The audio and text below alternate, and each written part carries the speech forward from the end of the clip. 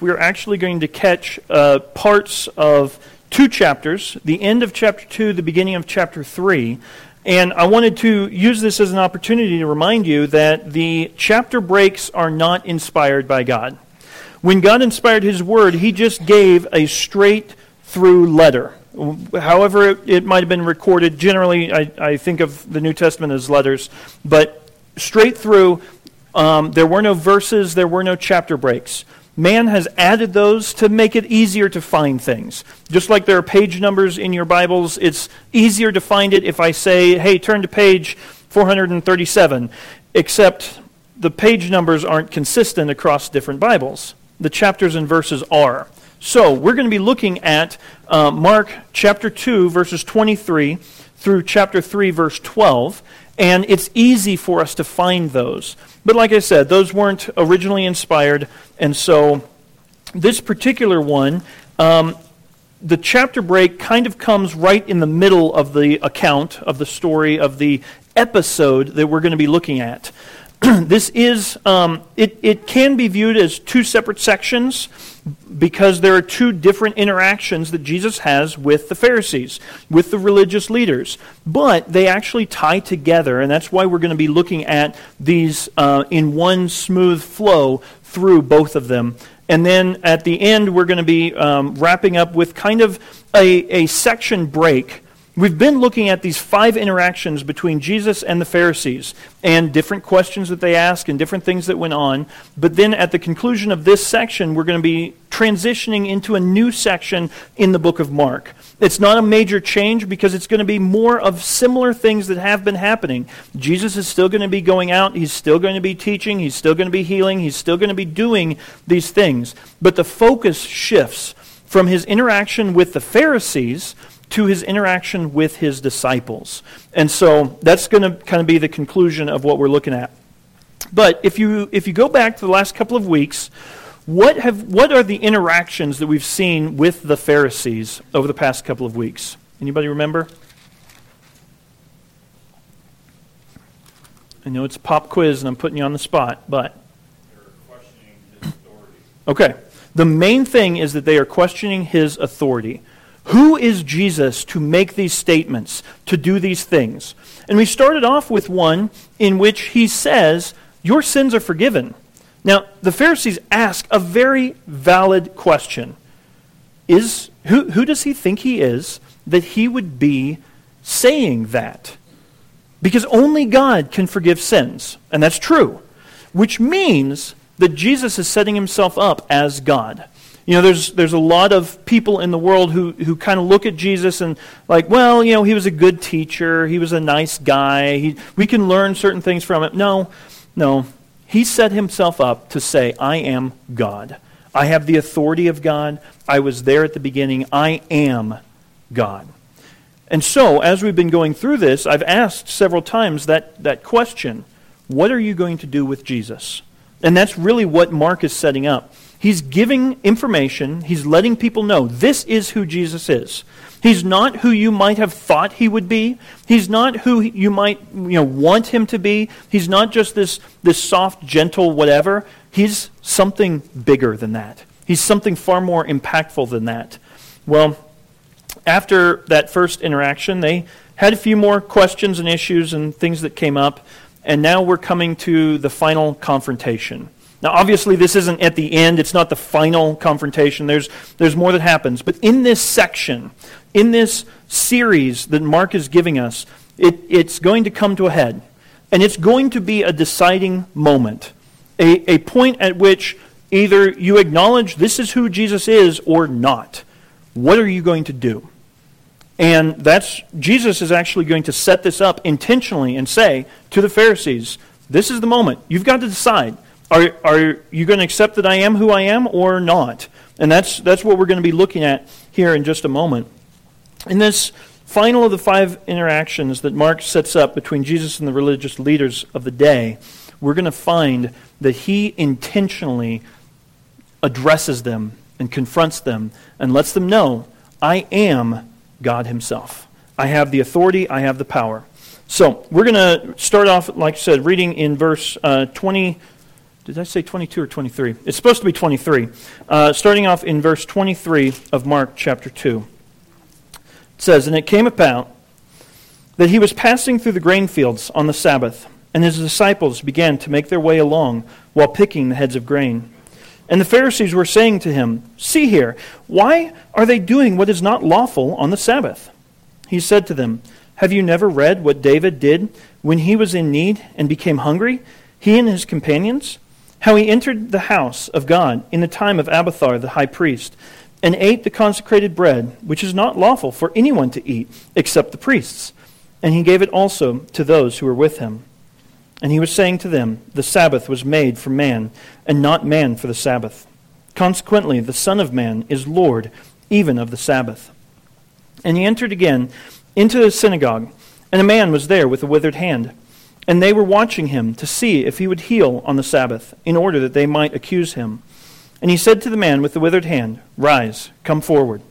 And he said to them, Is it lawful on the Sabbath to do good or to do harm, to save a life or to kill?' But they kept silent. And after looking around at them with anger, grieved at their hardness of heart, he said to the man, 'Stretch out your hand.'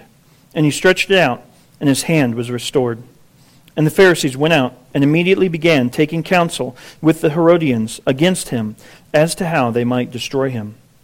And Jesus withdrew to the sea with his disciples, and a great multitude from Galilee followed, and also from Judea, and from Jerusalem, and from Idumea, and beyond the Jordan, and the vicinity of Tyre and Sidon. A great multitude heard of all that he was doing, and came to him. And he told his disciples that a boat should stand ready for him because of the multitude, in order that they might not crowd him. And he had healed many, with the result that all those who had afflictions pressed about him in order to touch him. And whenever the unclean spirits beheld him, they would fall down before him and cry out, saying, 'You are the Son of God.' And he earnestly warned them not to make him known."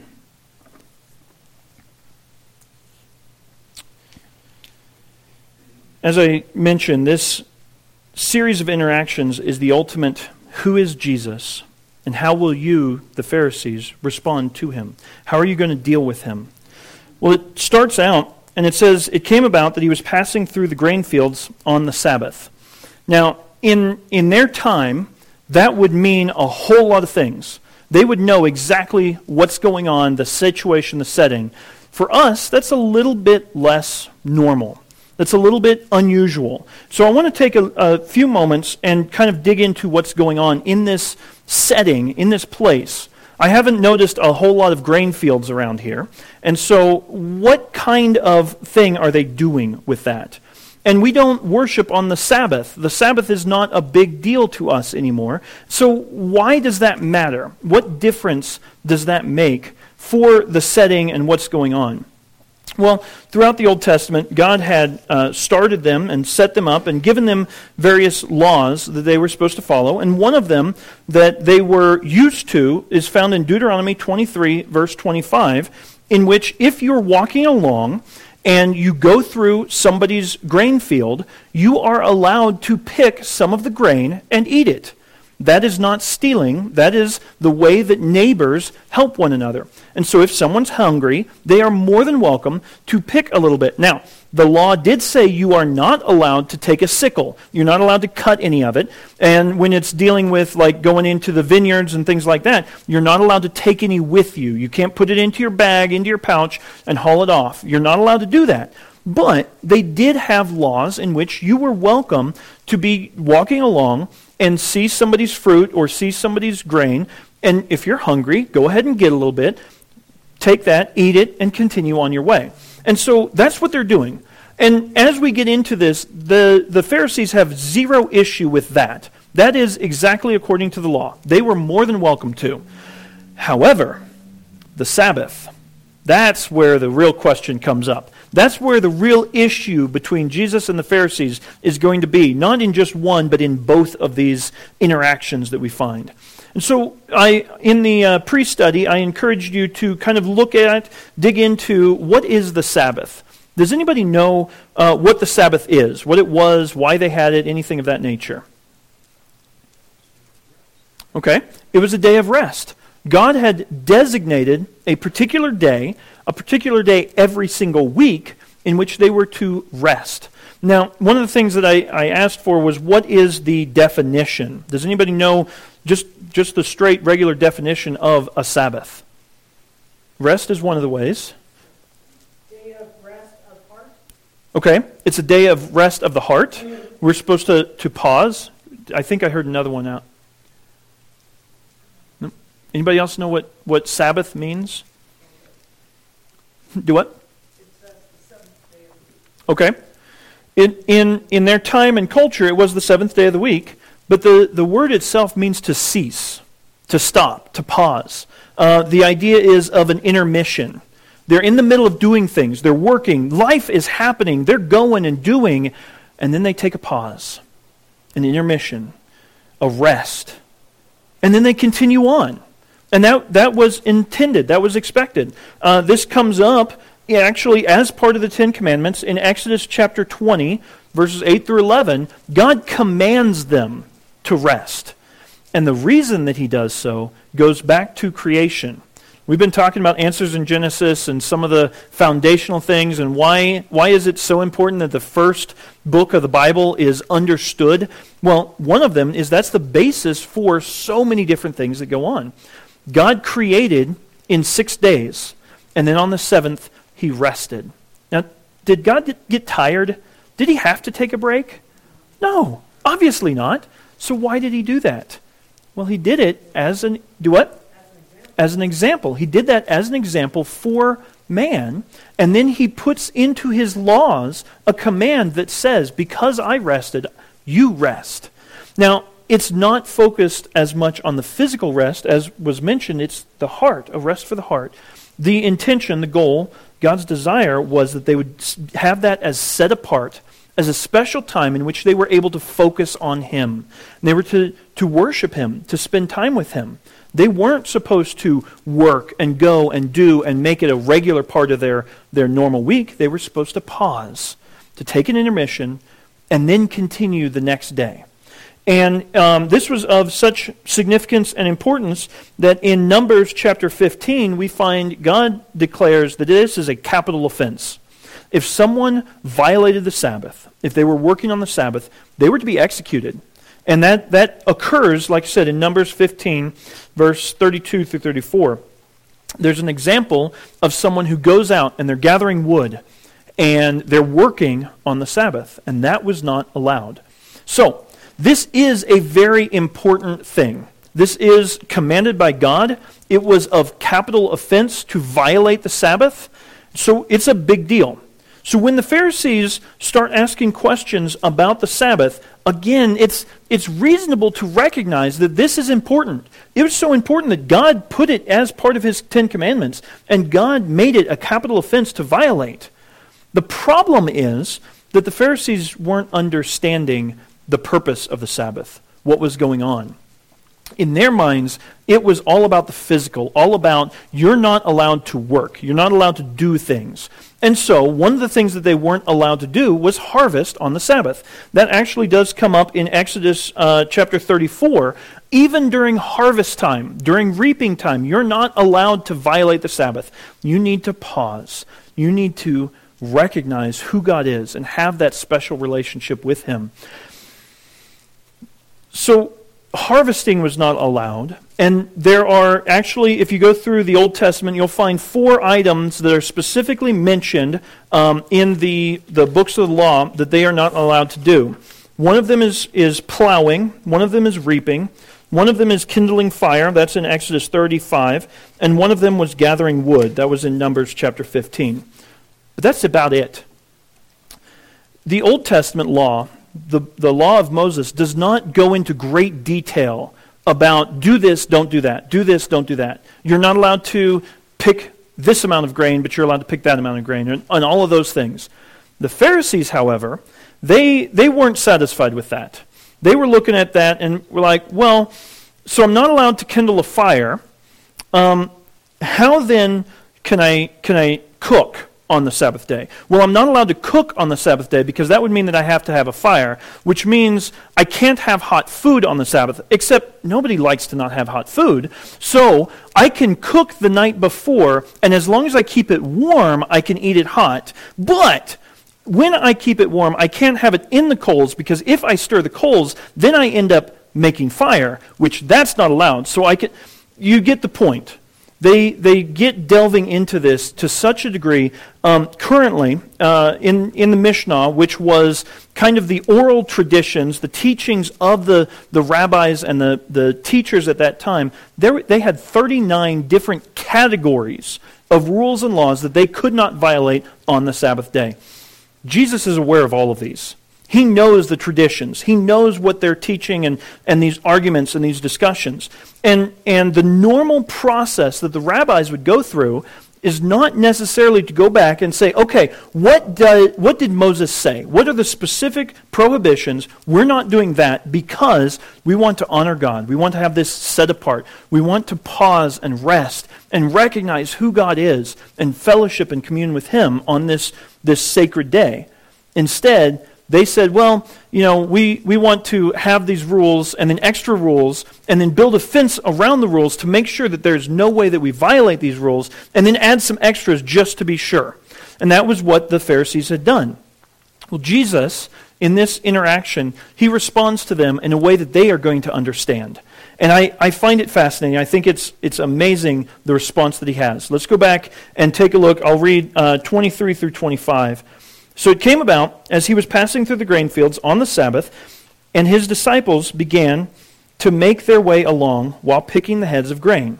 Again, we said that's nothing wrong with that, with the picking. The question comes down to on the Sabbath. The Pharisees were saying to Him, "See here, why are they doing what is not lawful on the Sabbath?" And He said to them, "Have you never read what David did when he was in need and became hungry, he and his companions?"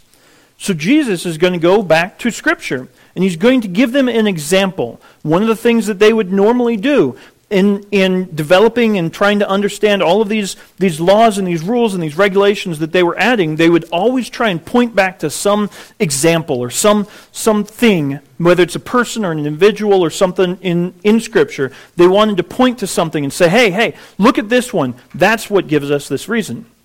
Well, if we look at what David did, he was on the run.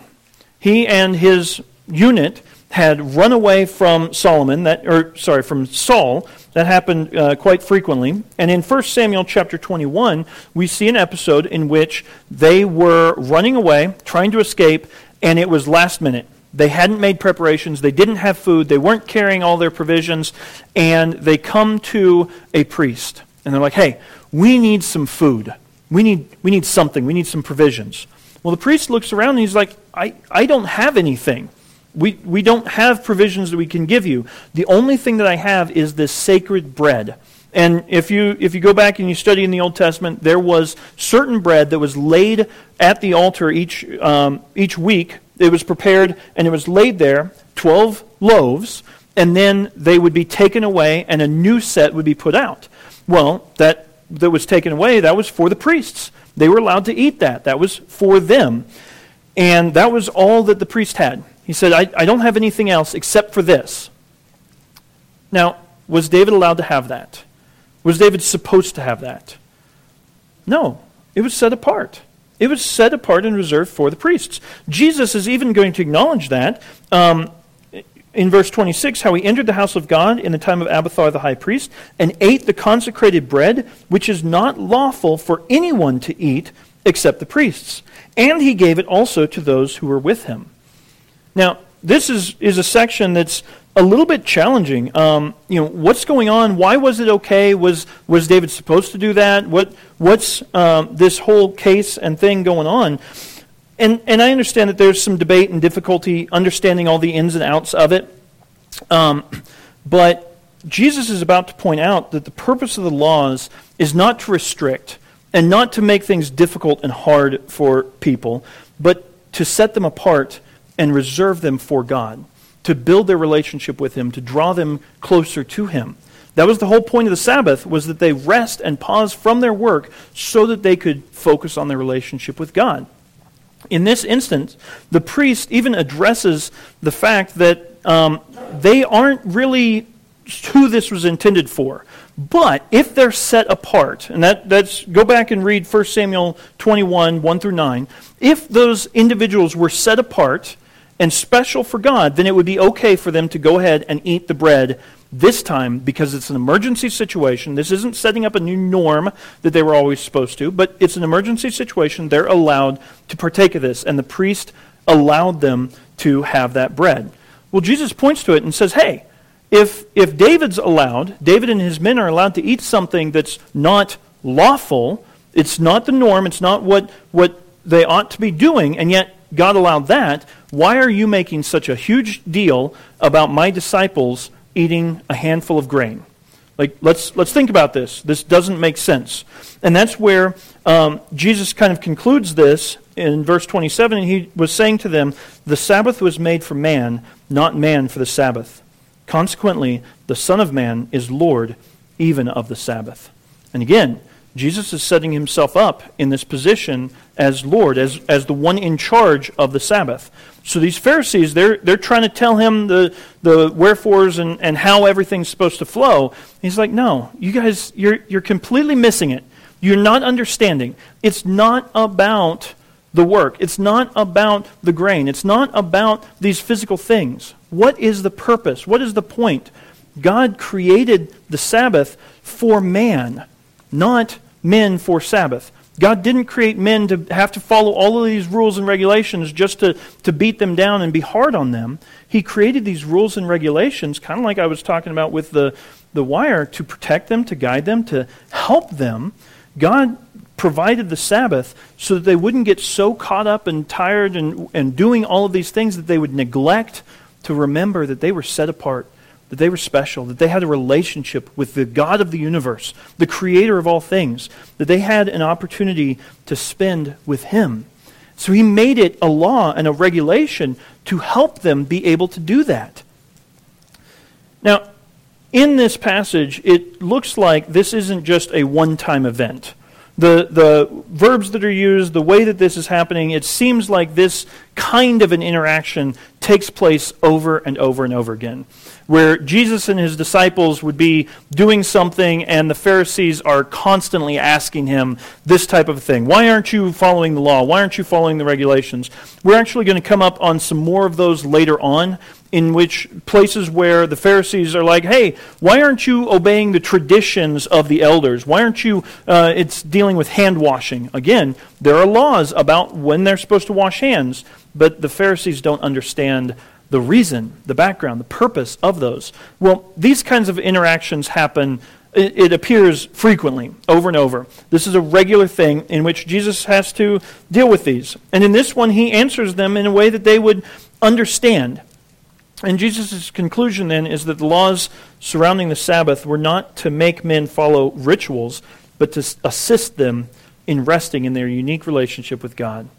Here it is that God himself established the rules, and God himself is there helping them understand the rules. And Jesus says, hey, I am the Lord of the Sabbath. I am the one who has the authority, has the ability to tell you what this means and what's going on. But the Pharisees didn't really like that. They didn't follow it. They didn't listen. And so after this, it looks like the Pharisees are not very happy. Jesus used their method of pointing to an example and then expounding upon that, and he defeats them. They have no response. They didn't have anything that they could say in answer to that, of why, your disciples, they're still wrong, even though you just proved us inaccurate, they're still wrong. They didn't have an answer. So we get the impression that they were rather upset about this idea that they weren't following the rules and doing things the way that the Pharisees wanted them done. So they set out to trap Jesus. I mentioned that these interactions kind of show us who is Jesus and then ask that question, how are you going to respond to him? If Jesus has just shown you from Scripture what they're doing is okay, wouldn't you think that your response ought to be, Well, Jesus knows what the Bible is. Jesus is God himself. I should listen to him. I should obey him. But that's not what the Pharisees do. The Pharisees, instead, they are watching for an opportunity to get him, to nab Jesus, to get him in trouble, and ultimately it's going to get pretty ugly. See, they don't have a response, so it looks like they just continue into the synagogue. Whether this is the same day or not, it doesn't clearly say. I look at it, and I think, like I said, that this flows straight through. They were on their way to synagogue, and when this happens, they pick some grain. As they are going, they arrive at the synagogue, and this next situation happens. There's nothing that says it had to be a different day, nor anything that specifically says it has to be the same day. But he goes into a synagogue in chapter 3, and a man was there with a withered hand. Now, it seems like this is, again, a normal occurrence. Jesus goes with his disciples on a regular basis into the synagogue. That's what they were supposed to do. That was a normal thing, and Jesus followed those. He didn't have a problem with following the regular cultural activities, nor did he have any issue with obeying the Old Testament law. There were things that they were supposed to do, and Jesus does those things. He gathers with the other leaders, the other men, and has interactions, studies God's Word, teaches them, trains them, interacts with them, all of those types of a deal. Well, it looks like this is one instance of many in which he goes in, and they see this man who has a withered hand. Now, I want you to notice as we go through this section of chapter 3 that it is not the man with the withered hand that the focus gets put on. I don't want to downplay him, but he's kind of a prop that's used in order to put this focus on Jesus and his interaction with the Pharisees. That again, it's not to downplay him, but it just says that he was there. He was probably there often. We get the impression that that's his normal thing as well. So most likely Jesus had seen this. However, Jesus is going to use this as an opportunity to really make a point, to drive home and to have this interaction in which he sets up this confrontation and then follows it through. In this instance, Jesus arrives and sees the man with the withered hand, and the Pharisees arrive and they're watching. They've been watching, they continue to watch, to find a way in which they might accuse him. They were watching him to see if he would heal on the Sabbath day in order that they might accuse him. Now just pause for a moment. Think about that. What was the purpose of the Sabbath? Do what? To worship. To be set apart. To focus themselves in their heart and their mind and their attitude on God and not on the things around them, not on work, not on other stuff. And these Pharisees, they just got done having this interaction and accusing Jesus and his disciples of breaking the Sabbath. And where is their mind? What are they focused on? What are they thinking about at this point? How to trap Jesus. That's not thinking about God. That's not focused where it's supposed to be. We're going to, as we go through this, I want you to notice the Pharisees, the ones who are so strict and so much about doing it the right way and following God and doing all the laws, they're going to be breaking it left and right. As we go into this, do what? Hypocrites. Exactly. So their attention is not in the right place. They were looking for an opportunity to accuse him. Now, up to this point, we've seen Jesus do some things on the Sabbath that was questionable, we'll say. The first one was in a synagogue, he cast out a demon. But, that demon was interrupting, so that might have been okay. They didn't make a big deal out of it at that point. He casts out the demon and gets rid of him. And then there's another episode that we have already seen in which Jesus heals Peter's mother, but that happens in a house, and so it's hearsay. They want to accuse him. They want to get after him, but they don't have solid evidence yet. They don't have a moment in which they can just stick it to him and get him in trouble for violating the Sabbath in a big, major way. Well, Jesus knows that that's what they're wanting, that that's what they're looking for. So he sets up this confrontation. In verse 3, he said to the man with the withered hand, "Rise and come forward." Now, in the synagogue system, the teachers of the law the elders, the rabbis, they would be kind of up front in a semicircle type of an idea, and they would be the main focus, and then everybody else would kind of be outside of that. And they would have discussions, there'd be a reading, they would go through a regular process, but it was unusual, it was rare to call up someone from outside of the rabbi circle and bring them in. The rabbis were the ones discussing, and everybody else just listened and heard and understood the things that they were trying to teach. Well, here, Jesus brings forward this individual, puts him right in front of everybody. There is no missing this interaction. And Jesus is the one who initiated it. He's the one who sets this up. Pretty much everywhere else, we see people come to him and ask for healing. This guy, he was just there. He was a part of the regular service, but Jesus points him out and says, "Come up here." And he brings him up. And then he said to them, now who's that? It's referring back to the Pharisees. Jesus, his focus is not on this man. His focus is on his interaction with the Pharisees. He said to them, "Is it lawful on the Sabbath to do good or to do harm? To save a life or to kill?" See, the animosity has been growing between them, between the Pharisees and Jesus, and they've been looking for an opportunity. They've been trying to find a way to get him. And Jesus puts this man front and center, knowing what they're trying to do, to make sure that everyone sees it. There's no question, there's no doubt. Everyone's going to know what's going on. The Pharisees, were so concerned about what was lawful that Jesus just asks them a simple question. He brings it all together. No more ifs and ands or questions or arguments or anything like that. He asks them a question just like they are constantly doing, just like they would understand. Is it lawful to do good on the Sabbath? That's the question that needs to be put to them. Can you do good things on the Sabbath? It's reasonable. But Jesus doesn't allow it to be quite that simple. He makes it a bigger question. Can you do evil? Can you do bad things? Can you do harm on the Sabbath? He sets up this, well, which one is it? Now, what did we just notice that the Pharisees were wanting to do? They were trying to trap him. They were trying to get him. They were looking for. And so not only is Jesus asking a question that everybody needs to consider, what am I supposed to be doing on the Sabbath? Am I supposed to be doing good things or bad things? He's also pointing out that the Pharisees, they want to do harm. But then he expands it, and he goes from this smaller to a bigger thing. He puts it to them with a little bit bigger question. Is it lawful to save a life or to kill? Now, obviously, anyone with any kind of a brain realizes God's intention was not that people die because of inaction or because of harming them on the Sabbath. God wanted them to go ahead and preserve life on the Sabbath. That's okay.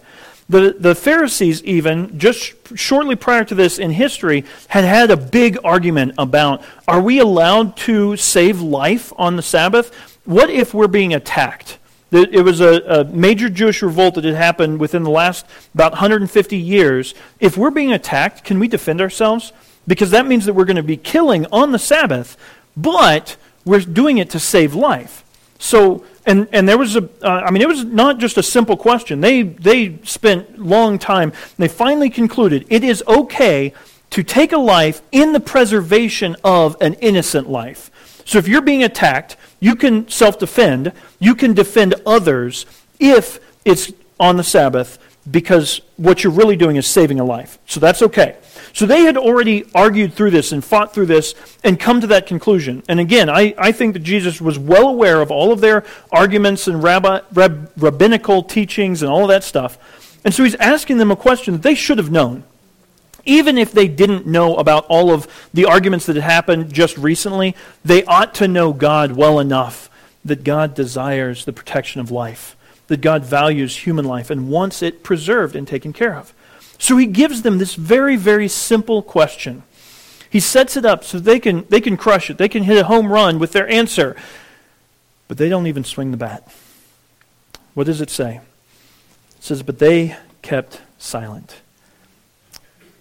Now, I don't know for sure what they were thinking. Whether they were thinking, oh, he's got us, we're trapped, there's no good answer, or they were just, nope, I'm not going to let him dig his own hole, let him get himself into trouble. Who knows? I don't know what they were thinking. But they kept silent. They said nothing. And I think that we need to notice the heart of Christ in this. He sets it up and makes it plain and simple. They should know God well enough to know that He desires good things. He doesn't want them to be harmed. He wants beneficial, not negative. And the whole point is not that they would be able to harm others, but they are allowed during the Sabbath, in their worship and reverence of God, to do good things for other people. And yet, the Pharisees aren't even willing to acknowledge that. And Jesus looks around at them with anger. We don't see anger very often as a positive thing. And yet Jesus had a righteous indignation and anger towards their indifference, towards their hypocrisy, towards their attitude that would have them there looking for a way that they could kill Jesus, but not even willing to do a good deed if they have the ability to help this man who has a withered hand. He looks at them with anger. But it's not just anger to be mad, to be upset. It says that he's grieved. And I think sometimes we have an idea in our minds of what anger is, and we don't understand the way that God views anger and that God deals with these things. He is angry, but that anger is coupled with grief, with sorrow, because of their hardness of heart. These are individuals who should have known better. They ought to have known what God expected and what God desired. But instead, their hearts were hardened. And they weren't even looking to understand who God was or looking to worship Him. They were just looking to find a way to stick it to Jesus and get Him in trouble.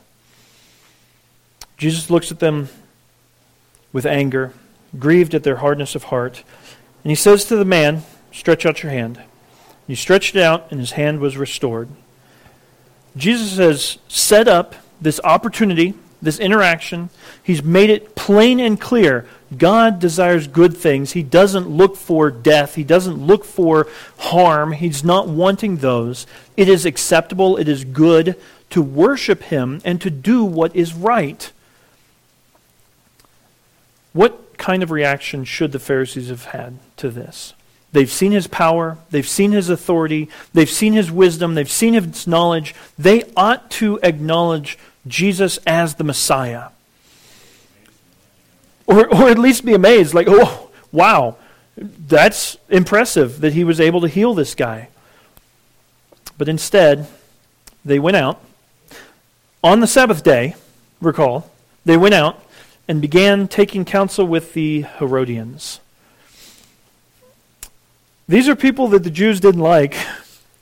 These are ones who supported and encouraged the Roman Empire and were probably not clean, were not followers of the law, were not the types of folks that they ought to have been aiming to have this arrangement with.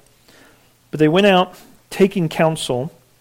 Another translation puts it as conspiring together.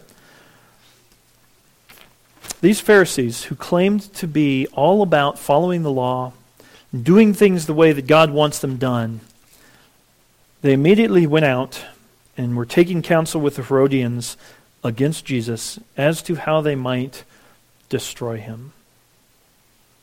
They do the exact opposite of what they claimed to be. Someone mentioned earlier hypocrisy. Textbook definition right there. Throughout these 5 interactions, we've seen Jesus dealing with the religious leaders. And I started off, and I really do think that they had the opportunity right at the beginning to ask reasonable questions and good, basic seeking understanding. Because this was something new and different and strange and weird. And they should be solidly set in what the Bible taught and not just automatically, oh, it's a fancy thing, some magic happened, and so we're going to start following this guy. They started asking questions. But when they were faced with the facts, when the evidence was displayed to them, and it was clear to see that Jesus is the Messiah, the promised one of Israel, the one that they were looking for, hoping for, desiring, this is God himself represented among them. When faced with the opportunity to bow in worship to God, as he intended and as he desired, the Pharisees did the exact opposite. They went out and they started to try and find a way that they could kill him, execute him, get rid of him, get him gone.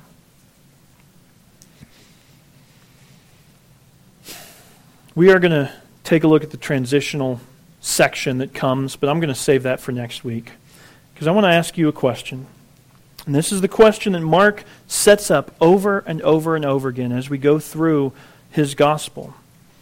Who is Jesus, and what are you going to do about it? The Pharisees had a clear understanding of who he was. They were without excuse in understanding that this is God himself. He made statements to prove it.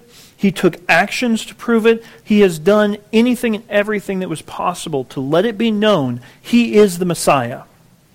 The Pharisees, the experts in the law, the ones who are supposed to know God most well, they have this chance and this opportunity to bow the knee, to worship him, and they don't.